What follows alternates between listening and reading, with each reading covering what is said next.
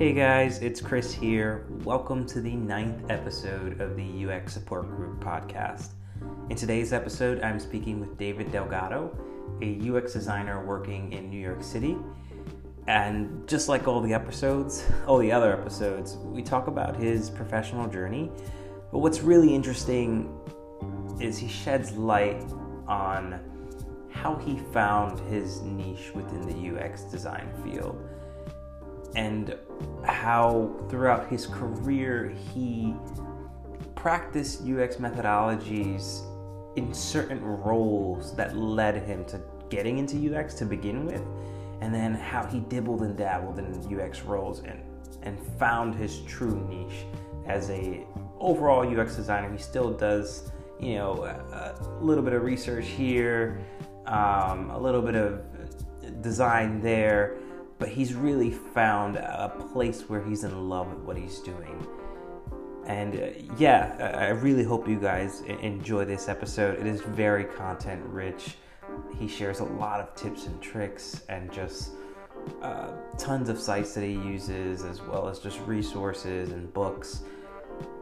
I really hope you guys enjoy this episode. Without further ado, we'll just hop straight into a quick ad break, and I will catch you guys on the end of this.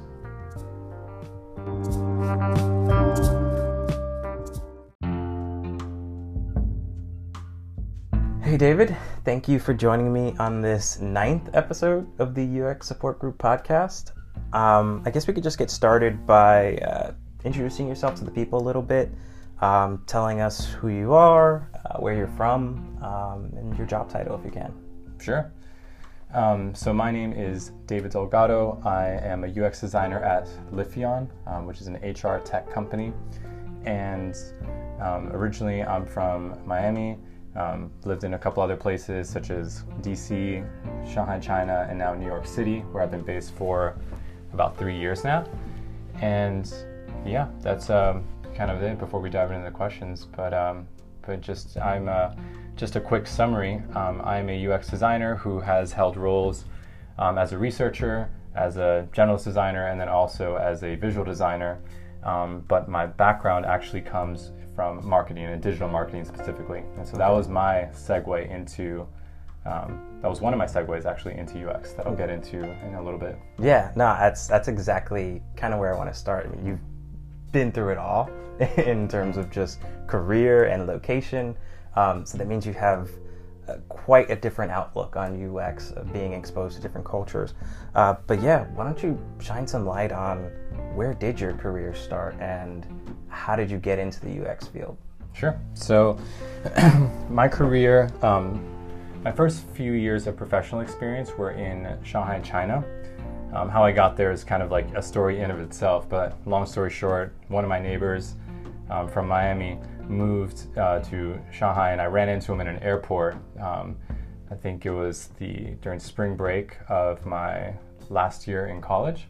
And during that time, it was probably about 1 year into the financial crisis, and I was just joking around. I said, I'm gonna call you up for a job and I'm gonna move to China.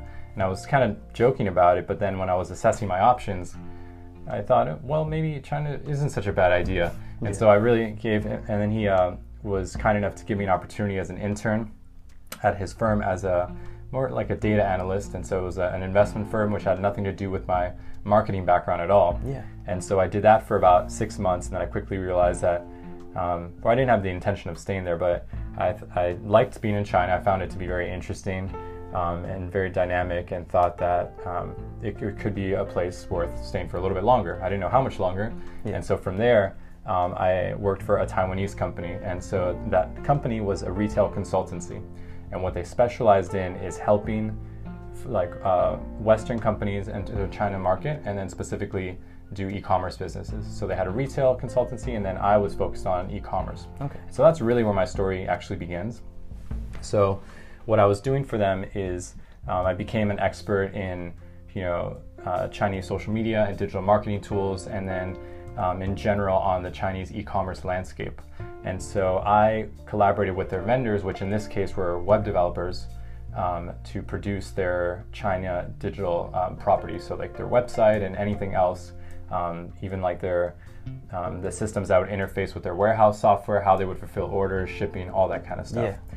And so it was through that I was exposed to design and development processes. And so I found that very interesting. That was my first segue into, creating wireframes in Keynote, for example, and starting to understand the fundamentals of concepts like information architecture, localization, because they had an existing, sometimes very sophisticated websites and e-commerce strategies in the United States or in Western markets that could not be applied to China for a variety of reasons. For example, the firewall, just cultural differences, attitudinal differences, etc. And so localizing a brand identity and then consequently their strategy was something that I spent a lot of time thinking about. And so really that was in of itself a UX activity, but I had no idea that was a UX activity because I wasn't exposed to a lot of these concepts at all. So it was a lot of intuition, I would say, and just like self-learning. Were there any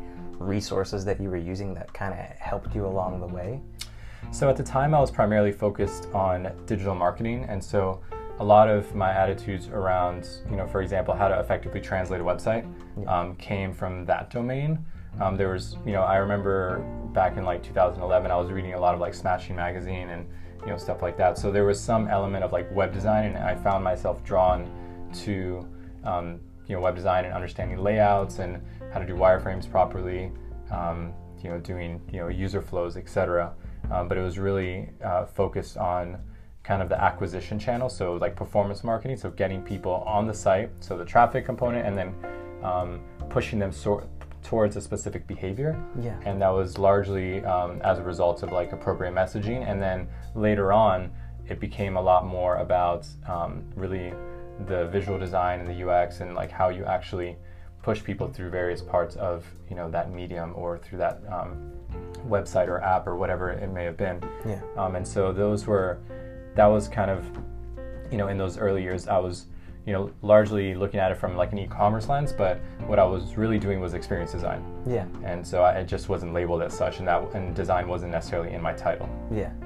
So your next step after that, when you came to the States, I'm assuming you continued that trajectory within UX. What were your... So after I worked at the Taiwanese company, I went to an agency because I wanted to dive a lot deeper into digital marketing and then use those skill sets for multiple kinds of companies.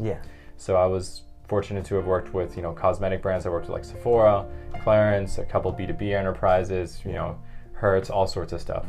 And after a while, I got very disillusioned with agency culture, and for a variety of reasons. For one, you have to give away a lot of work for free. I felt that my work just wasn't as valued and appreciated. It just generally, I couldn't really be as thoughtful about my work as I could in other environments, or as much as I wanted to, at least. So you were more or less like a creative factory. I started dabbling into visual design at this time as well. So I taught myself how to use Photoshop and Illustrator.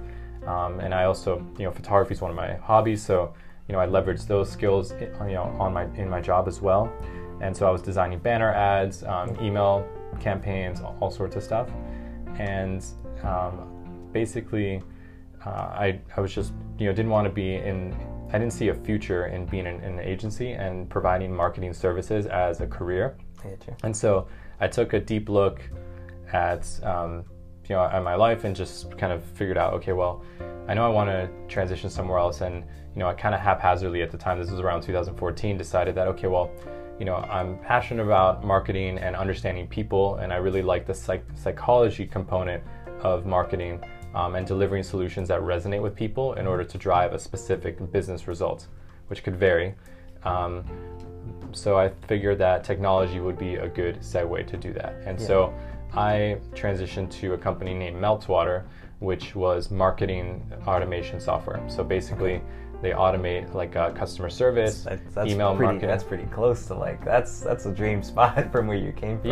So it was really ideal. The only problem was that I was sold on this notion that, you're going to do a lot of consulting, and you're going to be able to advise really big companies on their marketing strategy and how to use our tool, etc. It turned out to be much more of a sales job rather than like a consultative job. And so, just given my personality and general dignity as a human being, like sales was just not the right fit for me personally. Yeah. And it was very apparent after a few months that the focus was on, getting people to buy more product at whatever cost, and it was a lot less about being very intelligent on the kinds of solutions that you offer your clients. Yeah. And so basically, I knew that that wasn't really going to be a good spot for me. But I stayed there for a little while for a few reasons. I felt that the culture was pretty good, and there was a lot of like upsides to it. And I found myself drawn to product. And I remember really specifically in 2015, we did a rebrand as a company, and then we also launched kind of the new version of our platform. Mm-hmm. And so there was a team called the CX team, which is called the Client Experience team. Okay. And I wasn't part of this team. However, one of the people that was in that task force, which is basically what it was, was in my office. And so I found myself really interested in what they were doing and how they were, approaching things like onboarding and, how do we optimize the sales cycle, in a way to better understand what our client needs are. And then even within, what kind of reporting are they actually looking for? Yeah. How do we deliver, features that resonate with end users as opposed to kind of superfluous or blindly building things. Yeah. And so since I was in touch with the customers on a daily basis, I was essentially doing user research. Yeah. And I was feeding those, that information back up to client experience. And I found myself much more engaged in creating a better product than I was in trying to sell the product and service the product. I get you. And so I stayed at that company for about 1.5 years, and then towards the end of that, I knew I was kind of a little. The whole sales culture left a really bad taste in my mouth in that particular place, and so I kind of took a few months, and I don't even know how it happened that I thought UX was a good idea. I can't pinpoint the exact time that the word UX came to my mind, and I knew I wanted to perhaps pursue that. But I did start to read a few books. I took a few Udemy courses, and I increasingly felt that this was the perfect, or not perfect, but it was a good mixture of a lot of my skill sets and strengths, which is, doing a lot of understanding people at a fundamental level and then designing solutions around people's needs. And then on top of that, there was a visual design and creative element.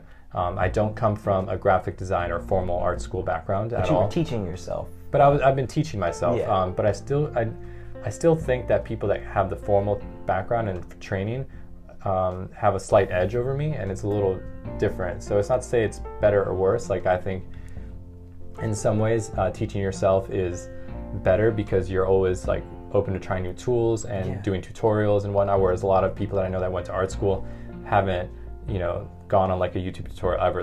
Their skills are kind of static. Yeah. They treat them that way, at least I didn't learn InDesign in school, so I'm not going to learn it, or something like that. Or it's the one truth for them is what they were taught. Exactly. And so they don't really push themselves, because for me I did it for fun because I really liked it. Yeah. And they did it because they needed to complete an assignment. Yeah. And so, I think there's something to be said about that. Yeah, no, there's a lot to be said about that. I mean, I feel like that's what makes the UX field so special, and I've talked about it with past people on the podcast, where it's there is no one type of UX designer. We all come from different backgrounds. It's because it's all about empathy, and a lot of it is communication and collaboration with other parties, whether that be end users or even business stakeholders. It's a lot of getting everyone on the same page and solving for the right problems. And that's what I think makes everyone's journey so special, and that's why I'm trying to figure out what everyone's journey is. You mentioned some of these resources, in terms of books and sites and some Udemy courses. Do you know exactly what they were? So Udemy course, I can pull that up for you, and maybe we can maybe add it on here or something like that. One of my favorite books initially was Don't Make Me Think, which is kind of I think an entry level book for most people, but I read that probably 8 or 9 years ago, and it still leaves an impression. And I think one thing to keep in mind is that no matter what you see on Dribbble or any of these sites, all these beautiful interfaces, the fundamental principles of usability have been established for well over 30 years. So you could actually build like an Instagram UI using Windows 95 components, and actually I've seen that done. Like there's actually a few GIFs that demonstrate that. And so the whole point is that it's really not about kind of like the more glamorous side of UX, which is these beautiful animations and very pretty kind of dribble designs. And so some additional resources, I guess, would be 100 Things That Every Designer Needs to Know About People. That's a really good book. Check that out. Yeah, so there's a myriad of podcasts. There's, I think that you need to have some degree of, technical details. A Book Apart series is really good because they're about 80 pages and they're very selective about what they include in those books. I think that a lot of UX books are very derivative and they're largely there to like stroke the ego of the author instead of really telling you what you want. I can see that. Erica Hall is a good resource for research. Okay. So there's a good book called Just Enough Research. And I think it's really important because if you're in a real product environment, 99.9% of the time, you're not going to be able to have a very luxurious timeline in terms of how you deliver insights. Yeah. And so it's about knowing what tools are at your disposal and knowing when to leverage them and how. And so there's a time for being very buttoned up, and there's also a time for being a little bit more scrappy. Yeah. And being able to distinguish between the two, like understanding, how to use certain UX research methods to inform a product, and not so much around. I think it's very common, particularly amongst researchers, to want to do full-fledged studies, have these beautiful reports. Yeah. Sometimes, especially in a product environment where attention span is a very valuable currency, less is a lot more. So knowing how to do, I just need to do a card sort, or I need to do a survey with 6 questions. That's it. And so I think developing that skill early on and really distilling what it is you need to know in order to inform a marketing campaign, or whether it be a website or an app, is just absolutely critical. Yeah. That's probably one of the most important skills as a researcher and as Something any I'm UXer still learning today. is don't over design, knowing to design just enough and knowing to research just enough. Yeah. If you can deliver gray wireframes and still get the product built exactly how you want, then that's a sign of a good designer, not someone that goes all in, high fidelity, spends 3 weeks on it, and then ends up getting a very similar result as the same person who did grayscale wireframes in 3 days. I get you. So, and then let me just think of some other resources. So, Medium was extraordinarily helpful for me. Mm-hmm. There's a number of different publications there that you can follow that are UX related. But I think the Book Apart series, and then NielsenNorman.com. So Nielsen Norman is basically one of the biggest authorities on usability in the world. They have studies on every industry that you could possibly imagine. They have in-person workshops of a few of those that I've attended. And they just have great articles. So I would just highly recommend that for anyone starting in UX. It's it's not clickbaity. It's not just someone trying to get views on their Medium publication. It's hardcore usability that, they, as a business, they sell UX reports to large companies looking for, very reliable UX research that they can make decisions on. So it's almost borderline academic, but I think as someone starting out in UX, it could be very beneficial to understand the kinds of real problems that you deal with as a designer. Everyone focuses on, oh, well, this is a pretty app, but as a designer, a lot of times you're focused on, how do I make this table usable? How do I add actions and then make the actions visible and pleasant to use across multiple breakpoints and devices?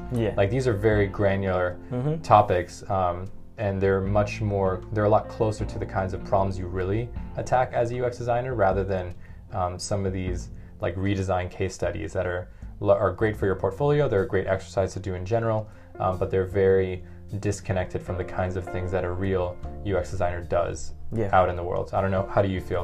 No, I agree.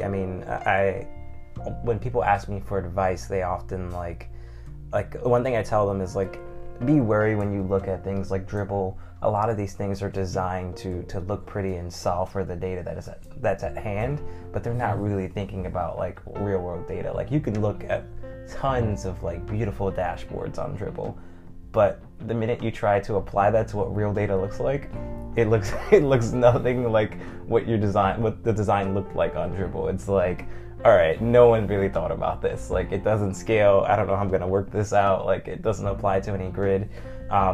So it's like be sparse when looking at those things. Like you can obviously, grab inspiration from them in terms of like visual cues, but in terms of like copying them one to one, design is more about solving for the underlying problem at hand and discovering and making sure you're solving for that right problem before you go ahead and execute. And one thing I've learned is like when you're looking for inspiration, oftentimes it's better to look at competitors and other people in the space. They don't even have to be competitors. They could have, they could be doing something similar to along the lines of what you're doing. So if you're like doing, I don't know, like an ordering flow for like an ice cream shop, you can get inspiration from, car sites where people are customizing their cars. You can get, inspiration from, insurance sites where people are customizing their insurance. You don't have to be locked into like, oh no, I'm only, doing ice cream, so I can only look at like Haagen-Dazs and like Ben and Jerry's. Totally. So just thinking outside the box and seeing what other people do and what's successful out there, and like building off of those patterns because they've already been proven successful. So there's like, it's kind of been validated to some point, and you can feel a lot safer making those design decisions. But yeah, that said, one thing I want to know is you had a very distinct background. I want to know if anything from your background in marketing prepared you well for UX. Like what aspects of your journey prepared you well for UX, and what did you bring with you? Some people might be in your shoes trying to make that jump, but they feel like, they have to learn a whole lot of new things. While you did learn a lot of new things, what from your past helped you just transition so easily? Yeah, so, and I didn't talk too much about my transition, but the way that, I'm going to answer your question, but what kickstarted, when I decided after my, that job at a software company, at the marketing software company, I decided that UX was a good fit. I read a lot of books. I also took a boot camp at General Assembly, and that's what really helped me transition. But in terms of what I think my secret sauce was, in terms of what advantage I had over other aspiring UXers, or even like visual designers or people with a formal design background, is my accountability and mindfulness of business objectives. So I was very much in the trenches. Like in marketing, it's basically all about money. It's like, you spend $1, I want to get 5 back.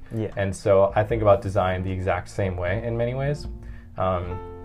Not necessarily always in terms of a monetary ROI, but more so around, being very clear around what are our business objectives, what behavior do we want to elicit, and so there's behavior just from like I want them to check out, and then there's also the emotional dimension of the behavior of like, how do I want them to feel through this process? Like, what is the imprint on their mind that I'm going to leave?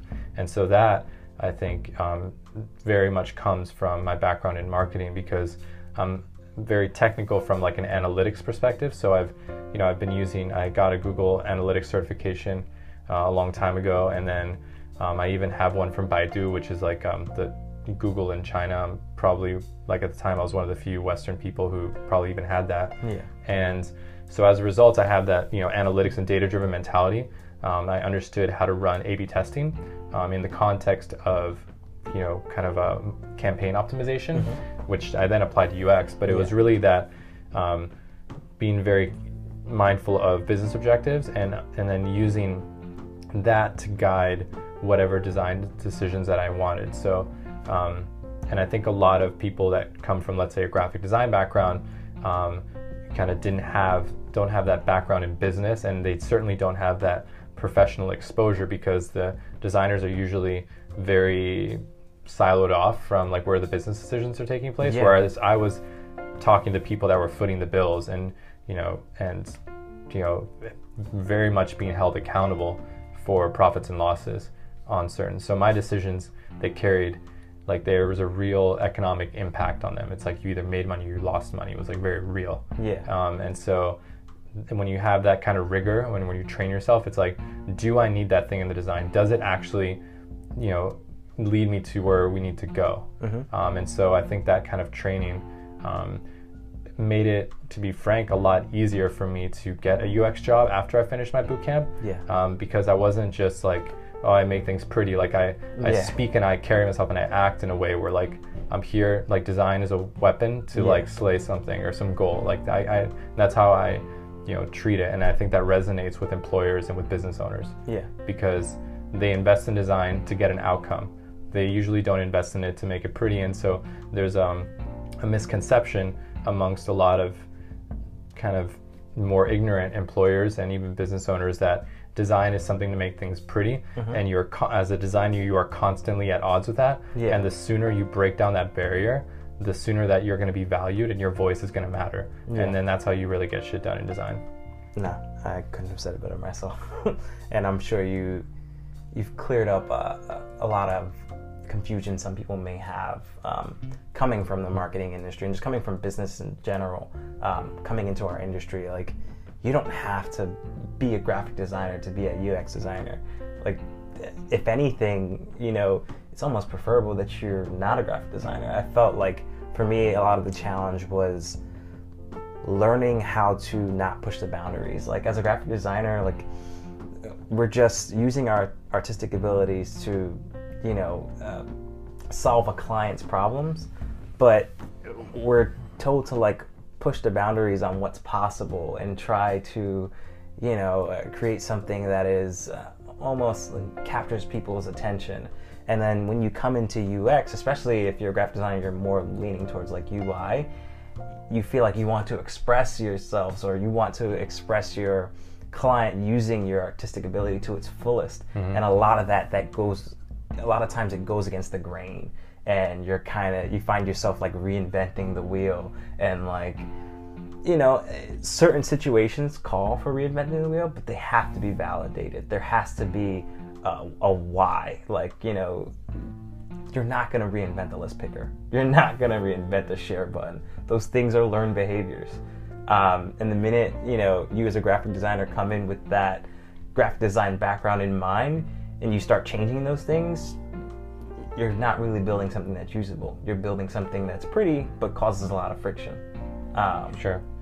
Yeah, and I really enjoy visual design. Like, one of the reasons that one of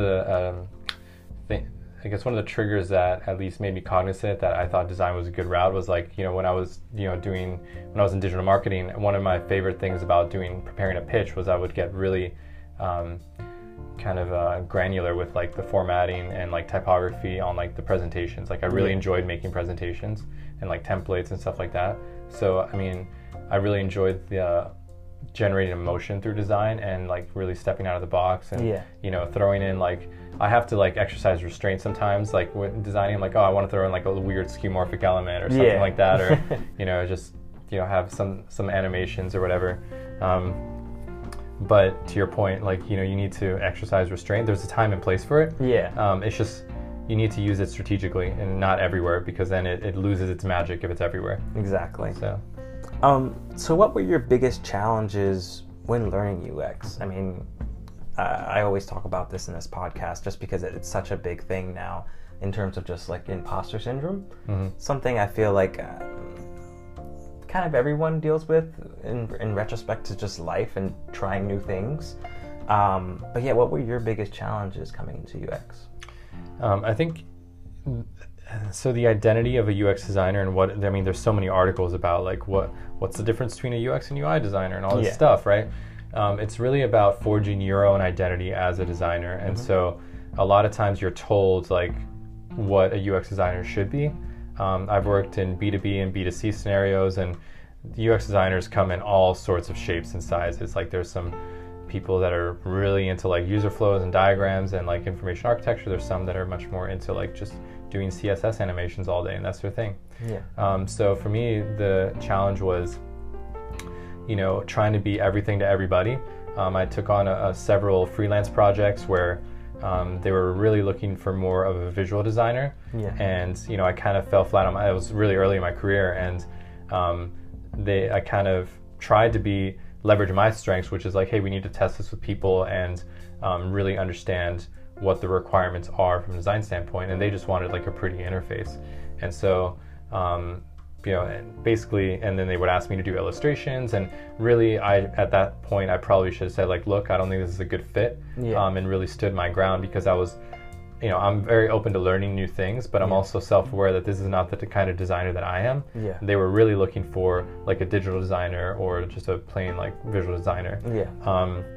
And so I think being very clear within, maybe not even within the first 6 months to a year, but you need to have like a manifesto of sorts as a designer, and understand like what parts of the design process you're attracted to, what kinds of activities you find joy in, what kinds of activities you do not find joy in. Mm-hmm. And so that way, when you go to an interview and you assess a company or assess an opportunity, you can be really clear about why you want a role. You can be clear about what you bring to the table, and how you would like to grow. Yeah. And I think as you have multiple UX jobs and you're in the industry for a year, it's totally fine to put your stake in the ground. You're like, I'm just not that kind of designer. That's not me.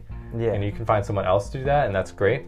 I'm in a design team now. The head of UX is like a prolific thinker and extraordinarily strategic, and he can lead a design team of 30 people. Okay. And so you don't need to be everything to everyone. You don't need to be a unicorn, but you need to have a secret sauce. You need to be you, and so you need to figure out who are you in terms of a designer. Like, what kind of designer are you? Yeah. And the sooner that you can communicate that to either freelance opportunities or to prospective employers, they're going to respect that. Sometimes they won't match what they want, but it's better that they know that up front, as opposed to you being miserable for 6 months and leaving anyways. So I would say that that's really important. And then really dipping your toes in like all aspects of UX. So,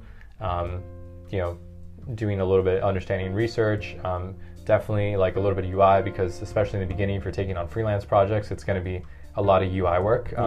Not many people are going to hire you to do a proper discovery process, because most people think they know their customers. That's the unfortunate truth. And so really being well-rounded in that regard, and that's part of that process of discovering yourself as a designer. And so not really waiting for opportunities to design. So doing your own projects. So thinking of any, like, let's say something that you could either redesign some of your favorite apps, which I think is a fantastic exercise. Mm-hmm. It teaches you a lot about like grids and how like they achieve certain effects on like let's say drop shadows or card treatments and all that kind of stuff. And interviewing people to inform a specific product or a prototype. So there's so many tools right now. You can mimic like animations that you've seen. So go on like Flinto or like Principle or Framers YouTube channel, and they have like a lot of examples that you could just try and mimic. I think that's a really good example. So you can begin to understand like how motion kind of gets involved. Looking at some case studies. There's a site that I really like called useronboard.com that basically rips apart onboardings of very famous apps like Asana, Dropbox, and it's like a step-by-step breakdown of like login flows, error messaging, and a lot of genuine UX issues and problems that a real designer solves. Not pretty things that you see on Dribbble. Dribble's really cool, but if you think that that's your job as a UX designer, you're always going to be treated as a graphic designer, and you're not going to gain any respect in the organization. And that's just not what real companies hire designers to do. They don't do that. They'll look at it and be like, yeah, that's cool, but like there's like 18 dependencies and blockers for why we can't do that, and it doesn't really like meet our goals. So I would say that's, and I think the biggest challenge is really getting your first UX job. That's the biggest one, right? Like getting someone to invest in you and take a leap of faith on you as a designer. And I think the most important part is demonstrating your thinking. And so having you can go to hackathons, or I've never been a huge fan of hackathons because I've never gotten like an output of one that I could use personally.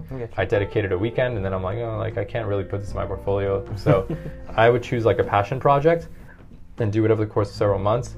There are a lot of key components of like a UX portfolio that I think you should study. There's a lot of tools like uxfolio.com that you can very easily create a portfolio, and they show you how to do it. You need to have a case study type model where it shows what the prompt was, kind of what were your research questions if you had any, or just on a very basic level, like what were the things that you needed to find out to inform this product, how you went about finding that information, what you did, I suppose how you synthesize that information, and then started to have like create certain like UX assets, like could be a user flow, or it could be like how you're a sitemap, or maybe you did a card sort later, and then eventually kind of showing what the end product looked like.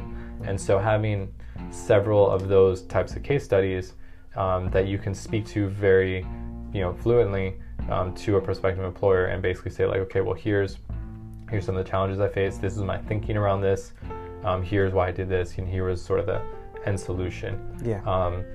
And so that's one component of it. But yeah, that's and then just basically demonstrating like a wide variety of skill sets and an ability to tackle problems in a myriad of ways. And kind of like back to what I said earlier around knowing when to use which parts of your toolkit, because I find that a lot of case studies, they use every part of the toolkit, and that's a very unrealistic scenario. So they'll be like, oh yeah, I did some user interviews, then we did surveys, then we did a card sort, and then we did block frames, then we did wireframes, and then I did here's some animations. And I don't know about you, but I have yet to be on any project that has all those elements in one. No, I get you. Unless you're in like a very early stage startup where you're like wearing many hats. If you're joining a bigger organization, chances are those things are delegated very finely. So I'm kind of rambling now, but I think I touched on some of the main points I wanted to hit on. No, you really did. One thing I want to know about is, you spoke about communication and like selling yourself. How do you work with others, especially like other teams that you have exposure to? Do you have any tips or tricks for people in just navigating certain conversations within our field? How do you talk to developers versus how do you talk to someone on sales versus someone on editorial? Do you have any tips there? Yeah, I mean, those are all not all very challenging, but those are tricky relationships to navigate depending on the organization, where UX could be considered like, take a look at what I built and, make sure it's the spec. So for developers, I would say that having a deep respect for how the product is built, understanding what the tech stack is, whenever you deliver like a spec or you're incorporating your design, involving, it doesn't have to be every developer, because quite frankly, most developers are building things and they don't want to be involved in the whole design process. But maybe having a couple of developers that you go to could be like the tech lead, or maybe like one front-end developer that you develop a good relationship with, and asking them questions around, hey, like, is this feasible? How would you actually do this? And really showing an interest in two things. One is developing designs that are, realistic and not like unnecessarily complicated. So like if there's like a card treatment that, they've used on other parts of the website or app or platform, just sticking with that card for now, unless there's like a really good reason to like have a different style of card, so things like that, where you're, to your point, like reinventing the wheel, because they really don't appreciate when they're like, well, we already have this container that does the same thing, and here you are designing a new one. Thanks. And so there's that, and then the other thing with developers is exploring edge cases. So this goes down to user flows. So a good example is, let's say you have an onboarding flow or a notification flow or something like that, and being really clear about all the various edge cases around, okay, well, what if there's duplicates, or what if they exit? What if they come from this channel? What if they come from that channel? How are we going to know that it's their first time using the platform? Oh, we don't know that because of analytics, so maybe we need to put do not show again as a ticker, because we have no way of doing that, and that's out of scope. So, asking questions like that move very, very, very far beyond the ideal scenario, which is usually like what a product manager's kind of focus on. It's like, oh, well, here's like what the feature is. Yeah. But from a development standpoint, they're going to have to grapple with all the edge cases and eventually be blamed if something breaks on that platform. Yeah. And so really helping them think through that. For product managers, it's really about being clear on the business goals and defining scope very well. Yeah. So you could design something like, here's my ideal state, here's what we want, but being really clear on which sprint it's going to be worked on, who's going to be working on it, any other competing priorities. Yeah. And there might be other conversations that they have with executives or with sales or anyone else that's really calling the shots, and having that kind of context and be like, oh, okay, that makes sense. So when you come up with a design, they know that you're coming from a place of empathy, and you're not just product managers are oftentimes scared that you're just going to go off the rails. Yeah. And you're going to disappear for a week, and you're going to come back with something that's totally unbuildable, not feasible at all, and doesn't meet the acceptance criteria. So really not being constrained by what the scope is or by the ticket. I actually encourage you to challenge it, but being really intentional in terms of understanding exactly what's being asked of. And then if you go beyond that, or you want to show a different solution, that's totally cool. But being very clear on what the ask actually was. Yeah. And kind of offering up both. And sometimes being diverse in the solutions that you provide. Yeah. Trying to push the boundaries, and then this is a safe option. Here's a safe option. Here's the option. What I do a lot is I'm like, okay, well, here's what you asked for. Here's what could be built really quickly. Here's what solves your business problem. Okay. This is what really solves the problem. This is it's okay. Yeah. It's a patch fix, but then eventually they might say, oh, well, if this only takes a week more, then I'd rather just do that. Yeah. Or perhaps we'll find a time on the roadmap, okay, well, let's just not build this, and we'll just build it the right way in Q4. Yeah. And that's it. And so those kinds of conversations can surface if you really understand what's being asked of you, and what the external circumstances really are. Yeah. From a business perspective, because that's really what it takes to get things done. So we're going to come to the tail end of this. I guess the last thing I want to ask you is, what is a day like in your shoes? And I know no one day is the same for product designers everywhere. But yeah, if you could explain, a day, or maybe, the difference between 2 days, just to give people out there a feel for what they can expect to, encounter on a daily basis. Because we've mentioned a lot here, and we've also mentioned, UXers come in all different shapes and sizes. But for someone like you, what do you do? Sure. So the first thing I do is I meet with my team. So I have stand-up. That's pretty much the first thing I do every day. And I discuss what they're working on. If there's any kind of quick UX work, I need to review something that's being built, or they need some additional, assets of some kind. Could be they need to redesign something, or a dependency came up. So that's kind of the first thing I do. And then I'll usually dedicate anywhere from 2 to 4 hours a day, block it out for kind of what I refer to as maker time. Yeah. Kind of where I'm actually in program. So I'm either, ideating on new features. So it'll be collecting patterns, talking with other designers to see what kind of explorations they have done, and really kind of understanding what are the various ways that a certain problem can be solved. Yeah. And they'll be doing that. So I'm usually at any given point in an exploration type phase, and then in a more execution focused phase. Yeah. So there'll usually be one project that it's much more around user flows, understanding where data comes from, really thinking through all the scenarios of a particular feature. And that's largely for product managers, and being able to communicate that a little bit better. And then I'll have a certain amount of time that's dedicated to a little bit more UI design, which is kind of more on active projects. Things are going to be built very quickly.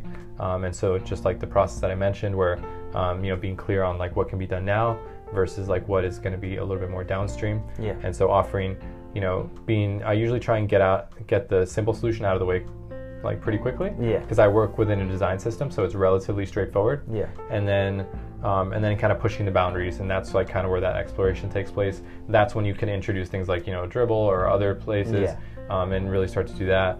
And then the remainder of my time is usually in like meetings of some sort, either with my dev team, like figuring out like what's going to be built, or any technical dependencies, or kind of ideating with my product manager on what's next, what should we be doing next, where should we focus our efforts from a UX standpoint, should we plan any research studies, things like that. So it's kind of like an oscillation of like making sure that the stuff that I already designed is going well.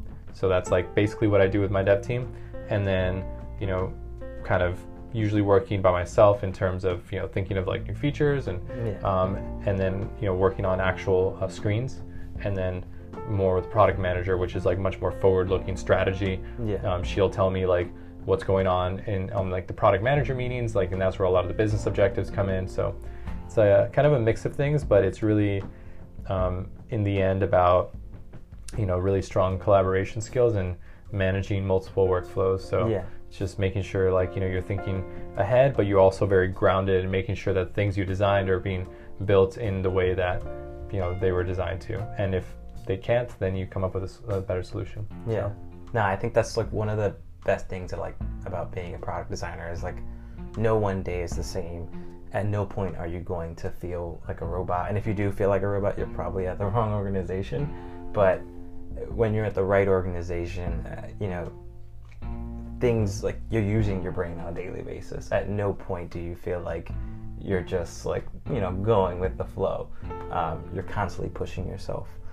But yeah, I just wanted to end it off by saying thank you so much for joining me on this episode. I wanted to, leave this to you to sign off. And what is any advice you have for someone that they should do like right now? Like what is the first thing they should do if they're thinking about getting into this industry? And anything else you have to sign off? Yeah, I think the first thing that you need to do is know what you're getting into. It's not for everybody. I obviously really like it. However, I would book some coffee meetups with real UX designers, of any level, even if they've just had a couple years of experience, and really just pick their brain on what they like, what their background is, what they hate about it, what are some of the real challenges, as a designer in an organization, and understand what kind of has made them successful so far, and just kind of really assess whether or not it's for you. And I think from those experiences, you're going to learn very quickly that there's so many different types of UX designers that are not portrayed in the media. And I think that'll be very uplifting for a lot of people, because there's just so many backgrounds, and there's so many ways to add value to a product. So that was the first thing I would do. And then it comes back to the first thing about knowing yourself. All right. Thank you so much, man. We'll have to get you on for another episode, okay? Sure. All right. Anytime, man. It's my pleasure.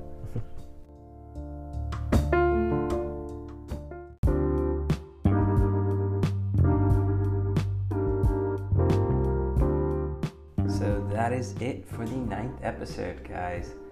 I hope you guys enjoyed it. Just a quick heads up, moving forward, next episode is the big double digits, number 10. I'm so happy to be making this podcast for you all, and I'm really thankful to everyone out there that's listening, and thank you guys for all the support and the messages coming in that you're listening and that you like it. Please continue to let me know what I can do better or what I'm doing well. Any feedback is good feedback. But yeah, for this next episode, I kind of want to do something a little special. I may bring back Danny in it. May have more than one guest on it. I don't know, I'm still brainstorming, but definitely expect something special. But yeah, that said, thank you guys for listening to this episode, and I will catch you all on the next one. Peace.